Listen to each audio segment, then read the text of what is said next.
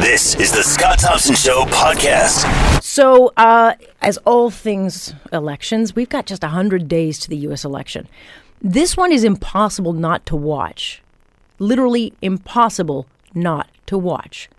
Two very bad candidates, and we've got a circus like we have absolutely never seen before. You can't get away from it, even if you want to. So Donald Trump, of course, is a walking headline. Several, in fact, over the weekend. Here's what he announced. He believes, yes, the election is now going to be rigged. I'm afraid the election's going to be rigged, I have to be honest. Because I think my side was rigged. If I didn't win by massive landslides, I mean, think of what we won in New York and Indiana, California, 78%. That's with other people in the race. Okay, that was just the latest headline. Over the weekend, he told an interviewer that Russia will not enter Ukraine. That's already happened. He also said that the biggest and most relentless media firestorm, his comments over the parents of that dead U.S. soldier, Captain Humayun Khan, he's not backing down from this. He is not backing down from this. So he's dug in his heels, as Trump tends to do, and said this is not about the Khan family. It's all about radical Islamic terror. And so this weekend alone has been just something else for Trump. Just something else. He's been accused of being an agent for the Kremlin. He's anti-Muslim, a hater of all veterans. And, of course, I don't know if you saw the pictures in the New York Post of his naked wife, Melania, splashed all over the place. I think that will actually increase his votes. She looks great. Although I'm not sure, why we're seeing that. But nonetheless, hey, if I look like that, my pictures would be everywhere. Right, Jake? Absolutely. All over the internet. All Alex. over. I'd put them up myself. Let's bring in Michael Diamond, who's a mudrucker and, of course, a hater of all things Trump, to talk a little bit about this. Hi, Michael. Hey, Alex. All right. So I have to ask, did Trump go too far with his comments to the Khan family? And I say that when they themselves are the one who they put themselves out there in the spotlight.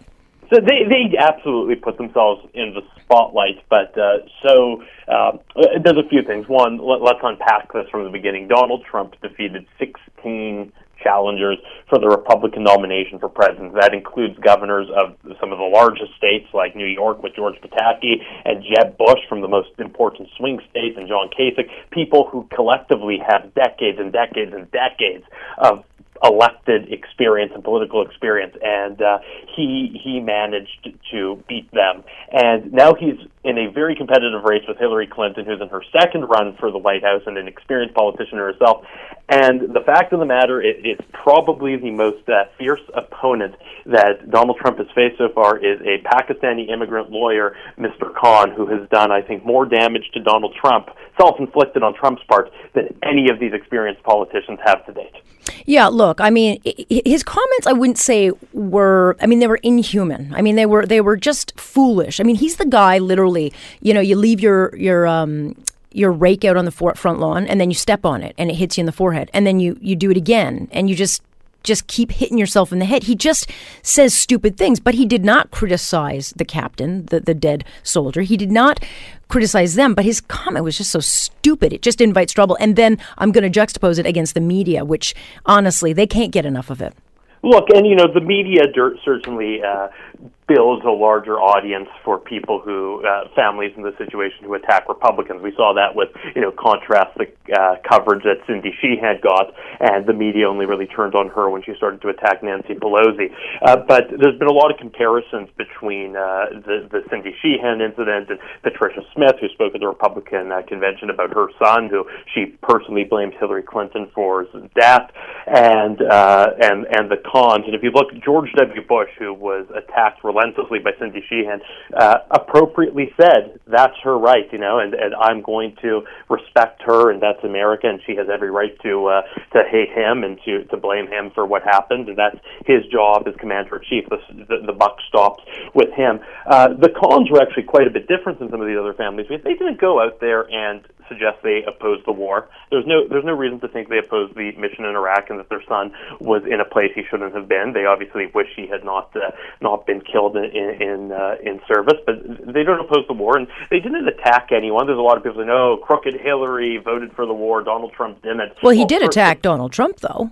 Sorry? He did He attack attacked Donald Trump. because his son, who was a hero, his son who died in service to his country, would not have been allowed to immigrate to the United States as a 2-year-old had Donald Trump's full and complete shutdown of Muslim immigration into the United States been in effect. So that's where it comes from. I mean, this is a guy, he didn't just have the Constitution in his pocket as a prop. This is a guy who, after his son died, he and his wife invited a group of cadets over for dinner, and he gave them all a copy of the Constitution. He walks and talks this mantra. This is not. Well, that's because he's an immigration lawyer who does also make a lot of money off of getting people into the United States. I mean, there are some things you have to point out of Mr. Khan, and I am in no way attacking him, his wife, or their heroic son. Yeah, and I think at the end of the day, they've made their point and should probably, and I understand why they couldn't have left it at that speech, because I think the most offensive attack from Donald Trump was on Mrs. Khan and her not speaking, and I think it's quite reasonable for anyone to think why it would be too emotional for someone, even with years that have passed, to speak about their dead son in front of the entire world. So I think that was actually the most egregious attack on Mrs. Khan, who... So I understand why they had to do the second media tour and the op-ed in the Washington Post, the open letter, which was really, really, really quite powerful. But I think it's time for the narrative to change. They've inflicted damage on Donald Trump, and if they continue to beleaguer the story here, I fear that the media and the public will turn on them, and it will just seem like they're stretching this to attack Donald Trump. Donald Trump's done damage on himself already, and it's probably time that we all move on. Yeah, it's interesting because you mentioned Pat Smith, and if you don't know who she is, her son was killed in Benghazi, and she spoke at the DNC, very emotional. And I remember at the time, Michael, a bunch of liberal, pundits and strategists saying, "Oh, the disgusting marching out a grieving woman to talk about her child." And I said, they all do it. No, this is different.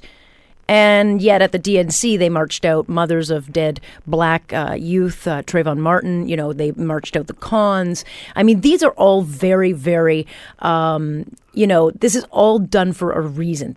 All politicians do that. But again, Pat Smith was attacked relentlessly for going out and blaming the death of her son on Hillary Clinton. And so I'm just wondering, where is the fairness in the coverage? There's zero balance. So I'll agree with that. I mean, even when Pat Smith spoke, my first thought, and I saw the criticism, and I thought hers was a powerful speech. I do think there's a difference between going up and talking about defending the Constitution and allowing a free flow of immigrants, including one who went and died for his country overseas in service, and Pat Smith, who went up and blamed Hillary Clinton for her son's death. And I understand why she holds those emotions. But there is a difference in how it's portrayed. But totally agree with you. My first thought when the pile-up on Mrs. Smith happened, which was entirely inappropriate, was where were these same people in attacking Cindy Sheehan when she moved outside of George W. Bush's ranch in Crawford, Texas?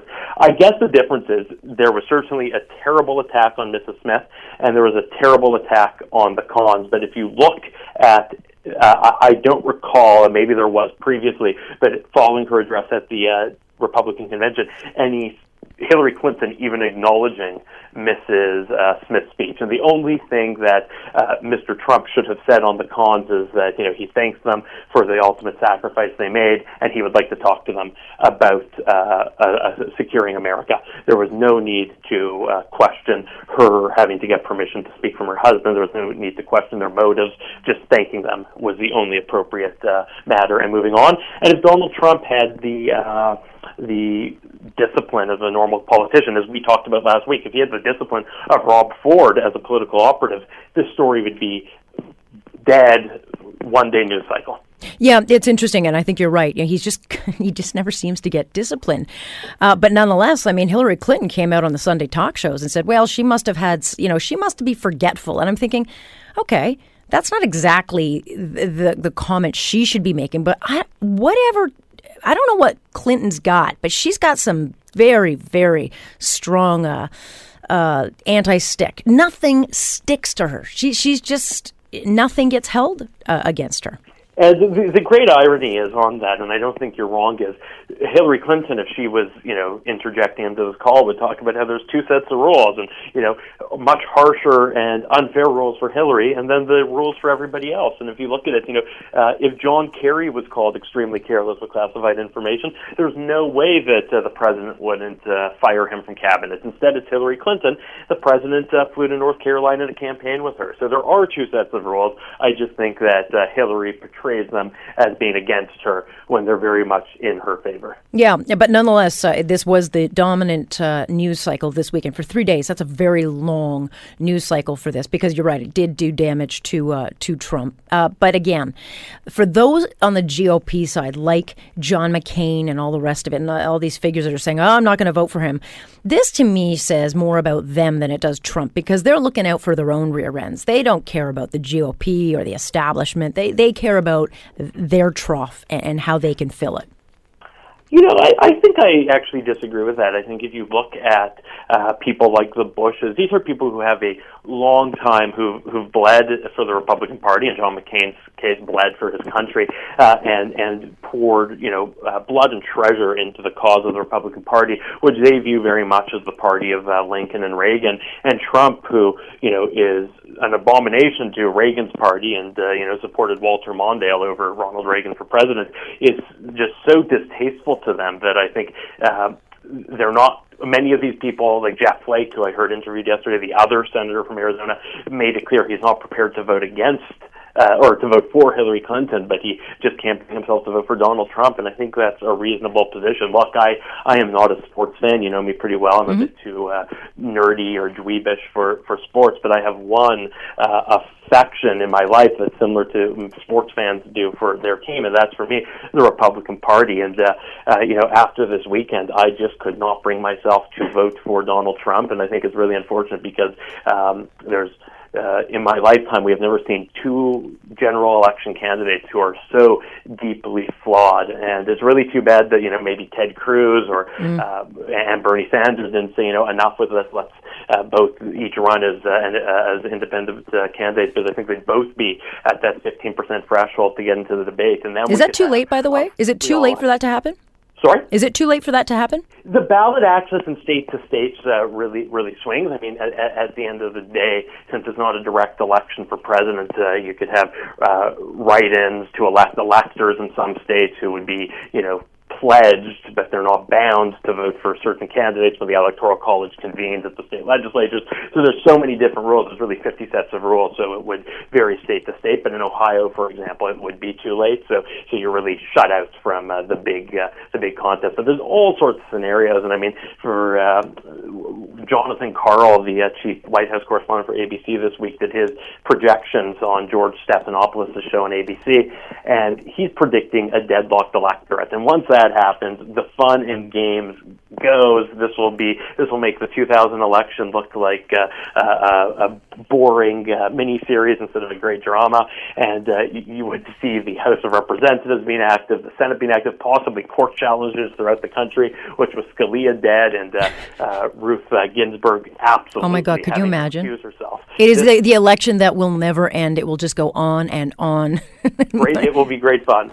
Well, it will, and it'll actually be pretty scary. But the bottom line is, you've worked on an outsiders campaign. You know the power of an uprising and a movement. We saw it with Bernie Sanders, but you saw it with Rob Ford. So I still say he'll win. I don't know how, but the more the media piles on him, he does get support.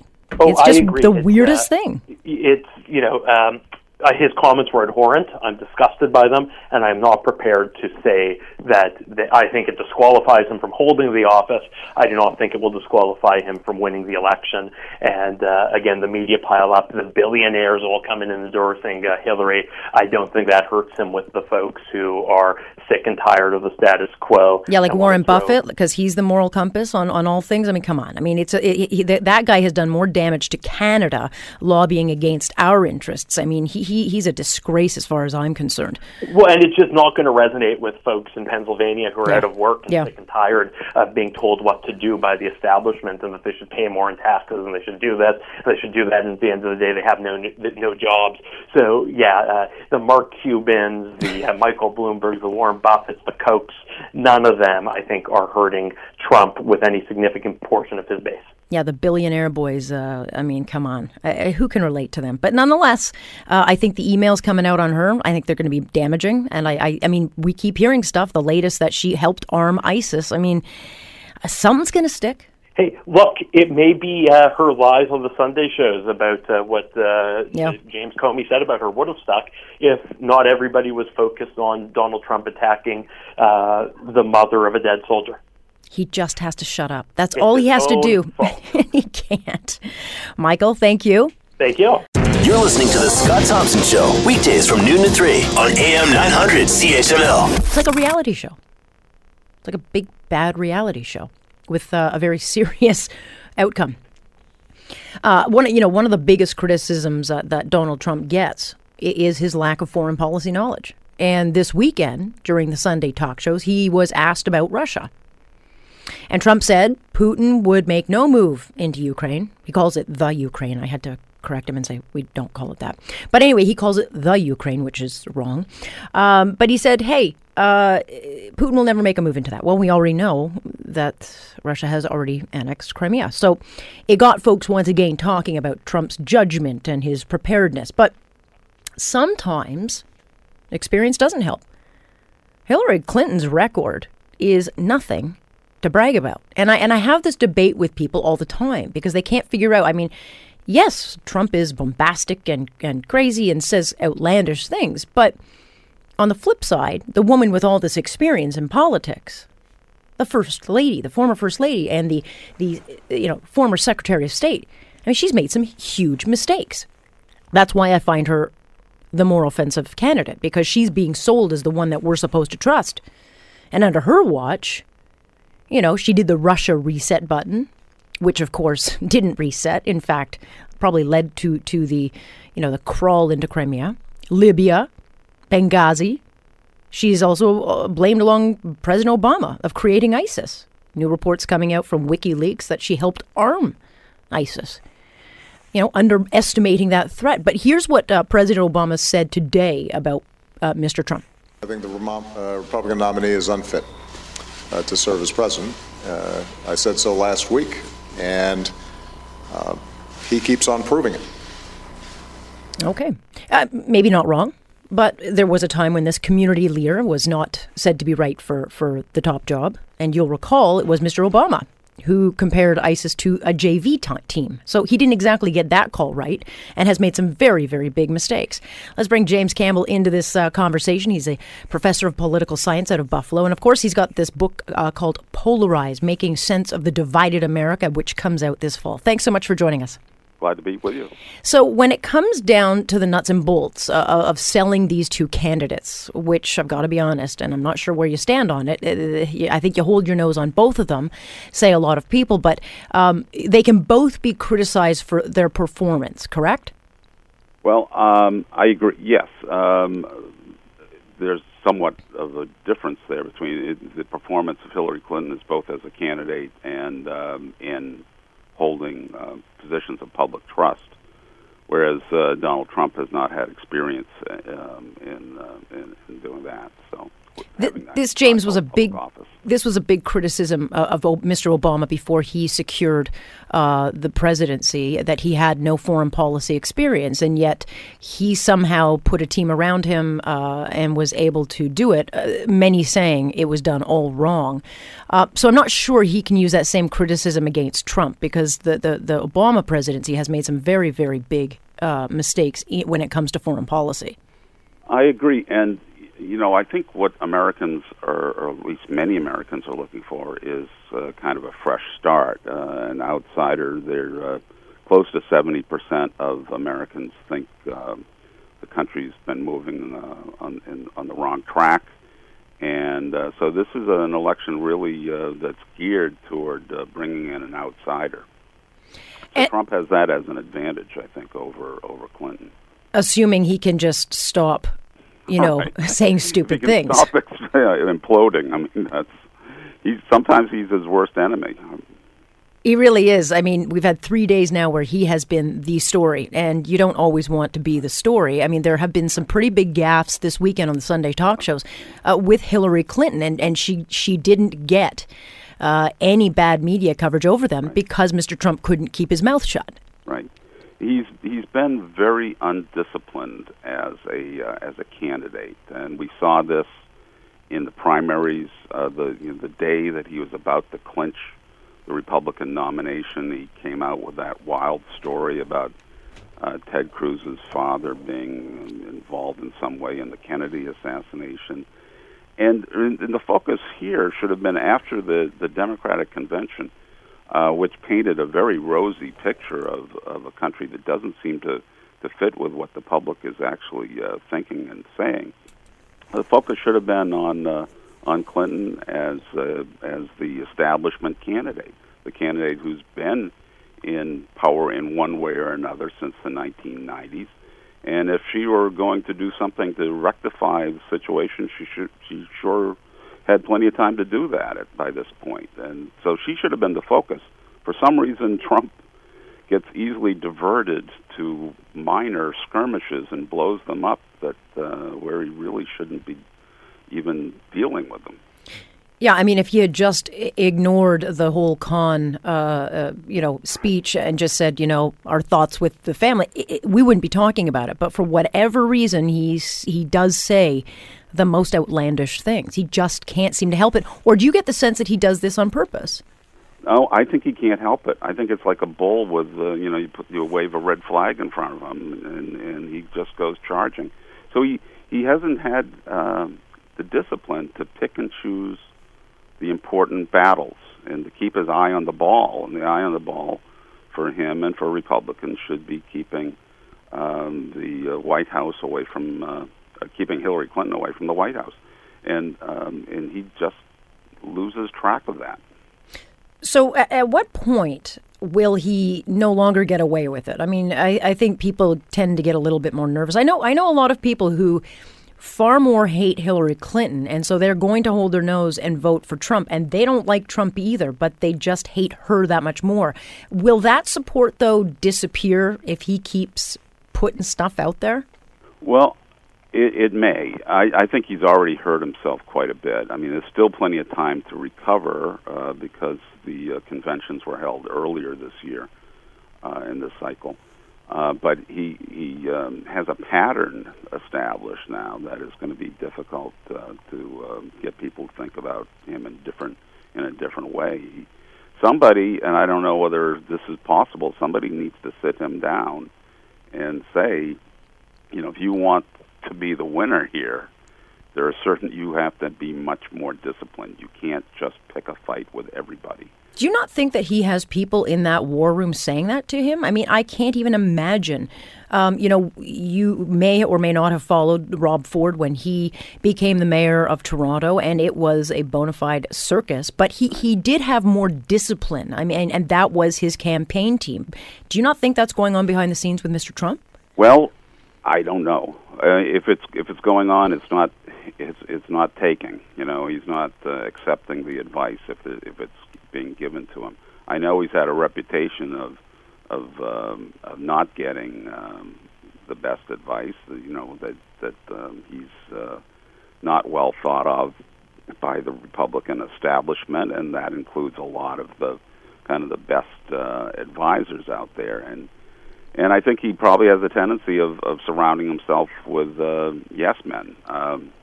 That said, these are no-brainers. I mean, you don't pick a fight with a second order speaker at the convention. You go after you go after your opponent. I mean, it's almost like the Democrats dropped Hillary Clinton as their opponent and put Khan in his place, in her place. I mean, his behavior has just been hard to fathom. Yeah. Which brings me, I think you bring up an interesting point. If I'm the Clinton team, I'm just dropping these red herrings all over the place because he doesn't have the discipline to not go after them, which means they never have to go on the defense for Hillary Clinton. Exactly. I mean, he has to understand that this is a winnable election, I think, still for Republicans, even with Donald Trump as their candidate. As you said, he's running against an opponent who's well-known, and she has her supporters, but she also has unfavorables that rival Trump's, and they're more grounded in experience, a longer history. And so that's a great target. I mean, just focus on that. I mean, James Carville back in the first Clinton race said, it's the economy stupid, and this should be it's Hillary stupid. Keep focused on her. No, don't raise any issue that doesn't go directly to her record and her experience. I mean, they did say that this election cycle would be interesting. I don't know how much more interesting it can get, but every day surprises me. Oh, and we've got a ways to go, and I can't wait for the debates. The debates are going to be some major heavyweight fight of Liston versus Ali or something of that sort. But so we have a bruising a few months to go here. Yeah, and it's interesting because, I mean, obviously with the 24/7 news cycle, someone like Ronald Reagan, he never had to deal with this constant feeding of the media, always looking for a headline. And I don't think any other candidate, maybe Obama, certainly social media was a big tool for him, but, this can get out of control very, very quickly because the media is not looking to give any breaks, clearly, to Mr. Trump. And there are many on side with her. Right.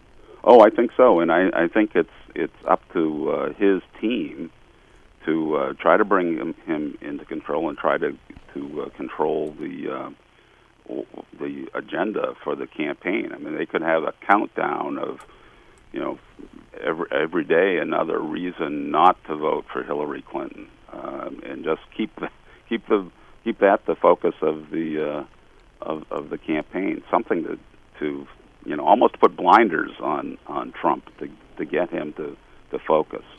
As you well know, though, Professor, a day in politics is, anything can happen. So we're still quite a ways out from that election night. So, he still has time to kind of get himself in check and act leaderly. Yes, and I think this election, too, he may have actually more time than under normal circumstances because both candidates are so disliked. I think there are going to be a lot of late deciders. People put off the unpleasant, and as you mentioned, there are a lot of people are going to be holding their nose walking into the voting booth. So in November, so I think that we may have a little bit more volatility in this election, despite the polarization. Polarization in American politics should reduce volatility. Both people are kind of both sides are entrenched. But when you have two candidates of this sort, with where people have diametrically opposite and strong views of them, then I think that you may get some more movement right at the end.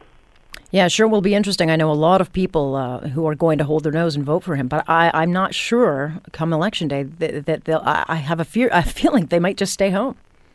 Well, I think that's going to be the choice for a lot of people. It's whether their candidate, the candidate of their preferred party, is good enough, or is not bad enough to keep them from voting. I saw a bumper sticker the other day that said, "My candidate is an idiot. Your candidate is worse." So I think you're going to have a lot of people who are holding off and just saying, "Well, how is this person good enough to vote for? Am I going to feel embarrassed that I voted for the person after the elections. Yeah, it sure is interesting times, but we'll keep an eye on it. Thanks so much for your input. Thank you. That's Professor James Campbell joining us out of Buffalo, and he's got the book coming out, Polarized, and I think what a great timing for a book, Making Sense of a Divided America. Comes out in the fall, which is perfect timing for the election. You're listening to The Scott Thompson Show, weekdays from noon to 3 on AM 900 CHML. We're just days away from the kickoff to the Rio Games. I'm normally very excited about the games. I mean, I watch a lot. I love the equestrian events because Canada's got an amazing equestrian team. But I love things like the track and field. I mean, who doesn't? But, I don't know. This games does not seem that exciting. It seems like it's full of problems.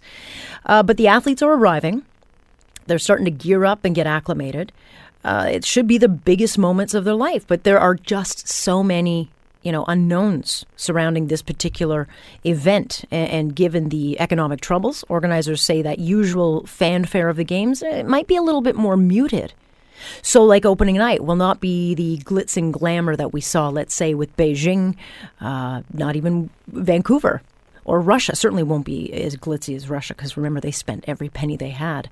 Who cares if the people go hungry? Sochi was great because they had great fireworks, but it won't be like that for Rio.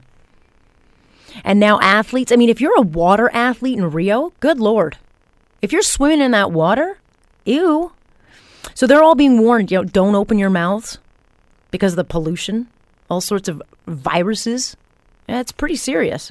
So you put that, and then there's all these security situations. ISIS terror groups are looking at this like it could be a great target. So not just the athletes, but if you're heading to Rio, you are being warned.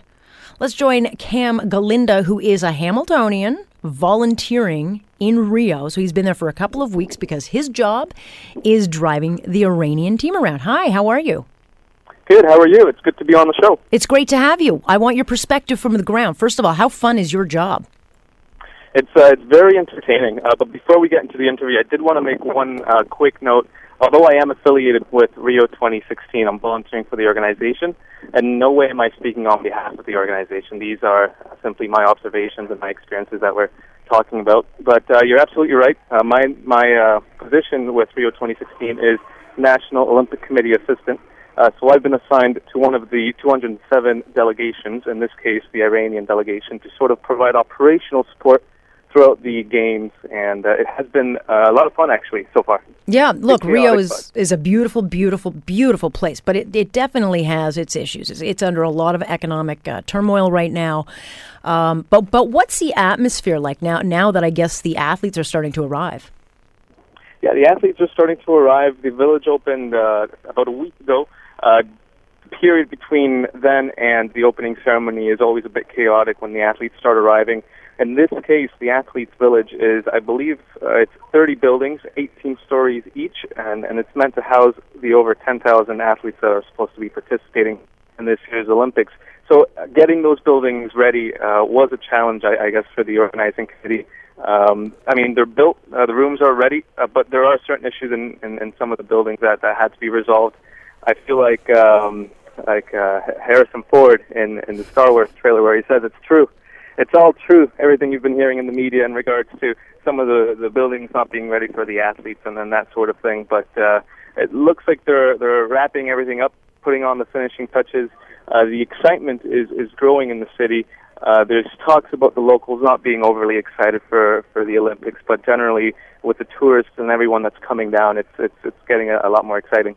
What is the biggest concern at this point? I mean, every game has its problems. Every game kind of goes down to the wire where they're trying to put things together, trying to get things cleaned up. Sochi, everyone forgets that they had like the mass culling of street dogs. That outraged people. But come game times, everyone was pretty excited. Question correctly.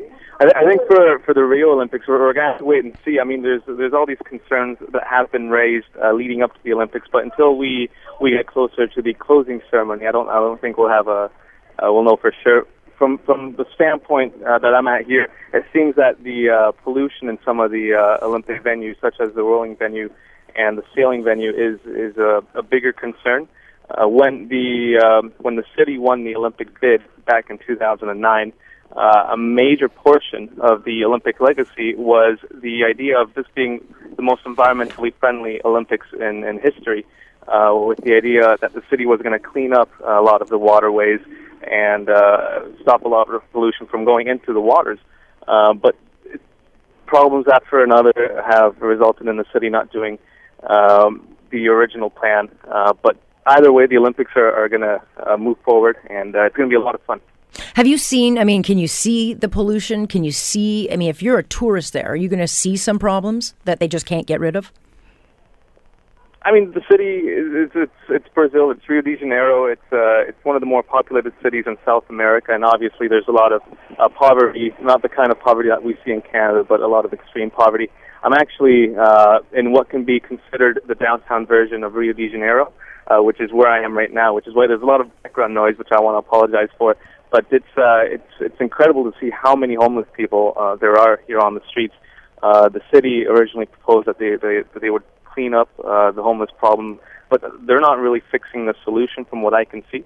It looks a lot of the poverty has been moved to other neighborhoods away from the public eye, but there still is a lot of poverty on the streets, which is really unfortunate. But hopefully the economic benefits of hosting an Olympic Games will in the long term be more helpful for the city. Never apologize for sound of fun and excitement. We like that kind of thing, and it means that the city is bustling. So, I know that the infrastructure was a big part, and that Rio, has gotten some really big investments as far as fixing its infrastructure, its transportation, things like that. So there will be good things that come out of the games, but no question, security is an issue. What are they telling you as a volunteer? And are you hearing anything from? Is your team with you now? Are you with them? No, today's my day off. So the team is back at the Village, which is where my headquarters is.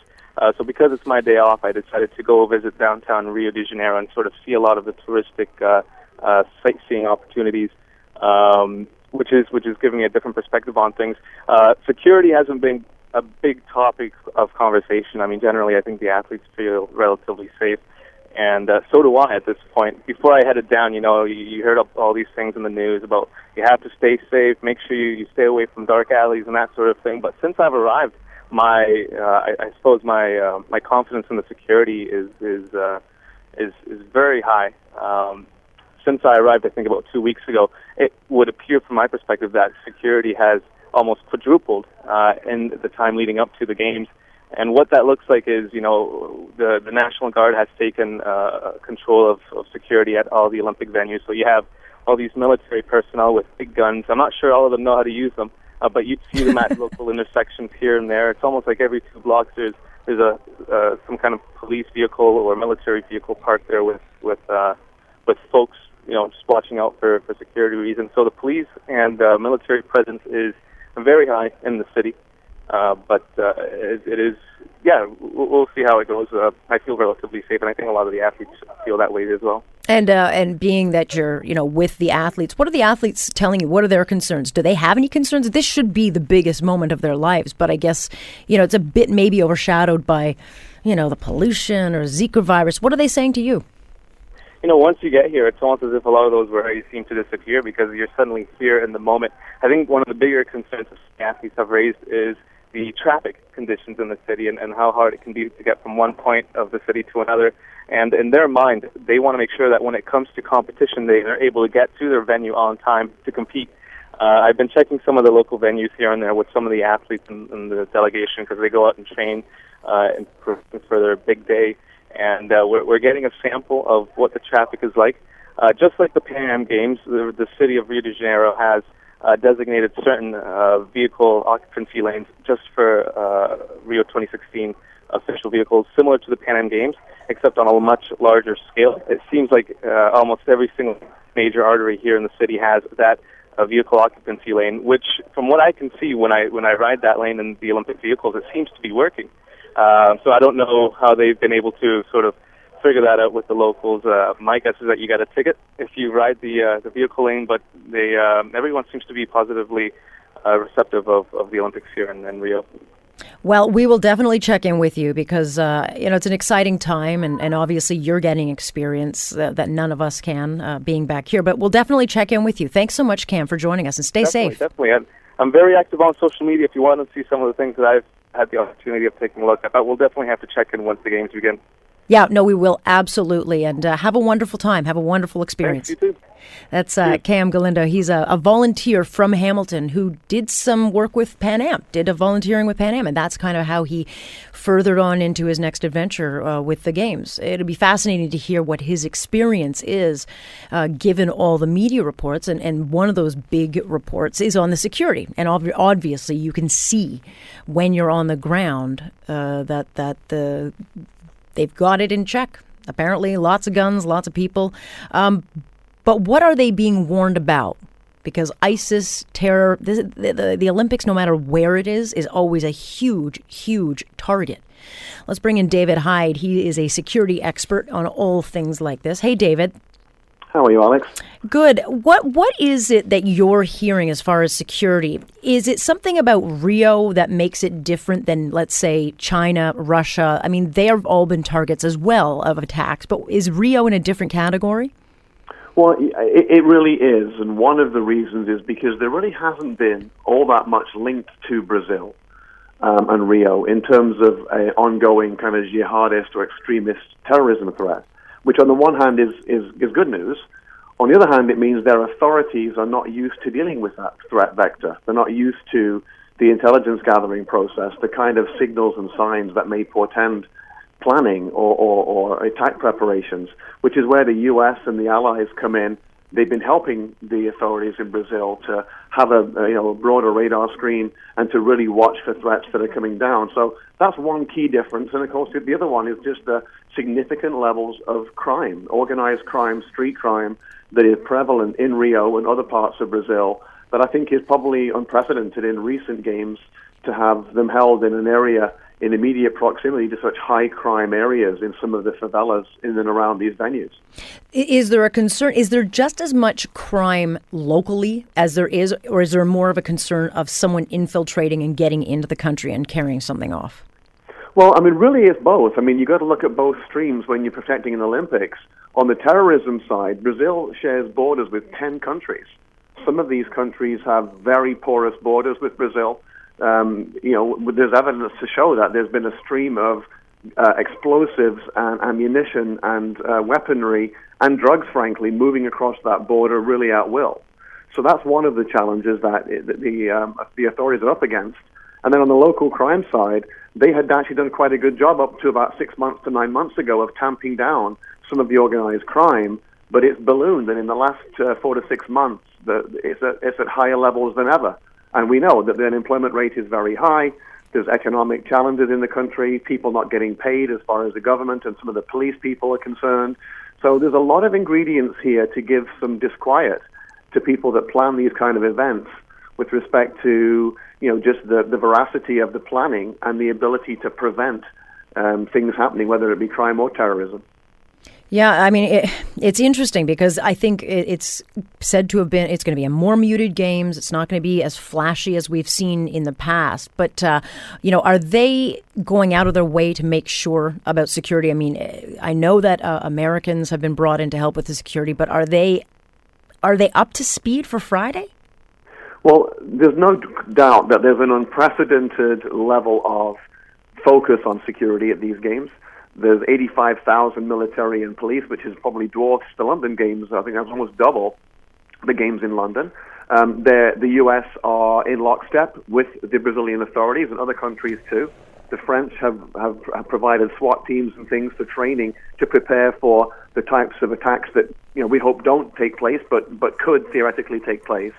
My concern more is on the intelligence gathering side.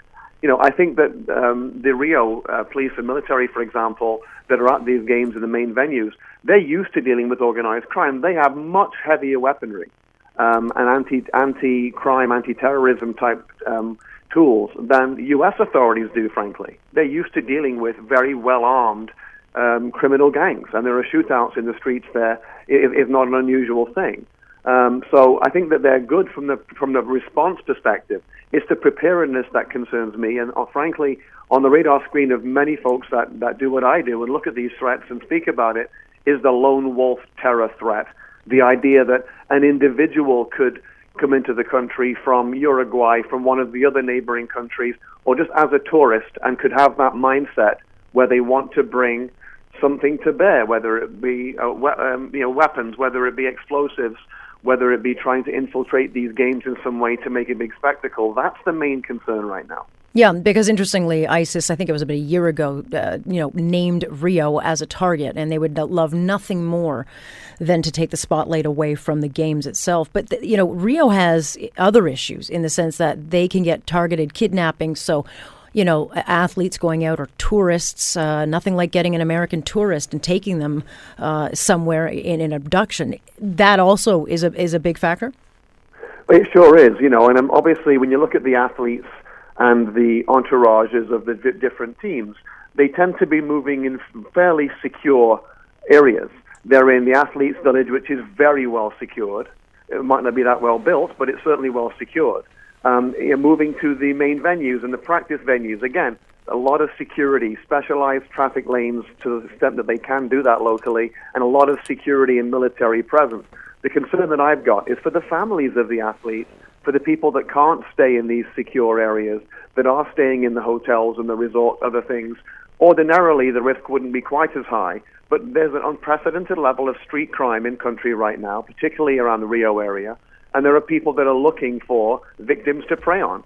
And tourists and families of the athletes who aren't moving in these protected bubbles can be very vulnerable, and they really need to take stock of local advice. And many of the teams, frankly, are hiring their own private security. Where Spain is an example. U.S. is taking along some private security people to add another layer of security, and that's quite unusual in modern-day games. Yeah, I mean, it's fascinating to see. I think more people are actually watching Rio, David, to see if everything goes okay than to see the sporting event itself, which is a little bit sad. But that's the reality we face today, living with terror. No, it sure is. And I mean, I obviously we all hope that nothing's going to happen. We all don't want to see any type of event to take away from the spectacle of the games. The games speak, of course, so much to our democracy and competition and fair play, et cetera, et cetera. But, never before, in my view, in recent times, has there been a games that's had so many concerns stacked up in terms of security, in terms of the challenges they've had addressing the threats, some of the economic and political challenges they've had, the public health issues, of course, with Zika virus, and now just the fact that they're really facing this uncertainty in their military and police ranks with getting paid, with their level of dedication.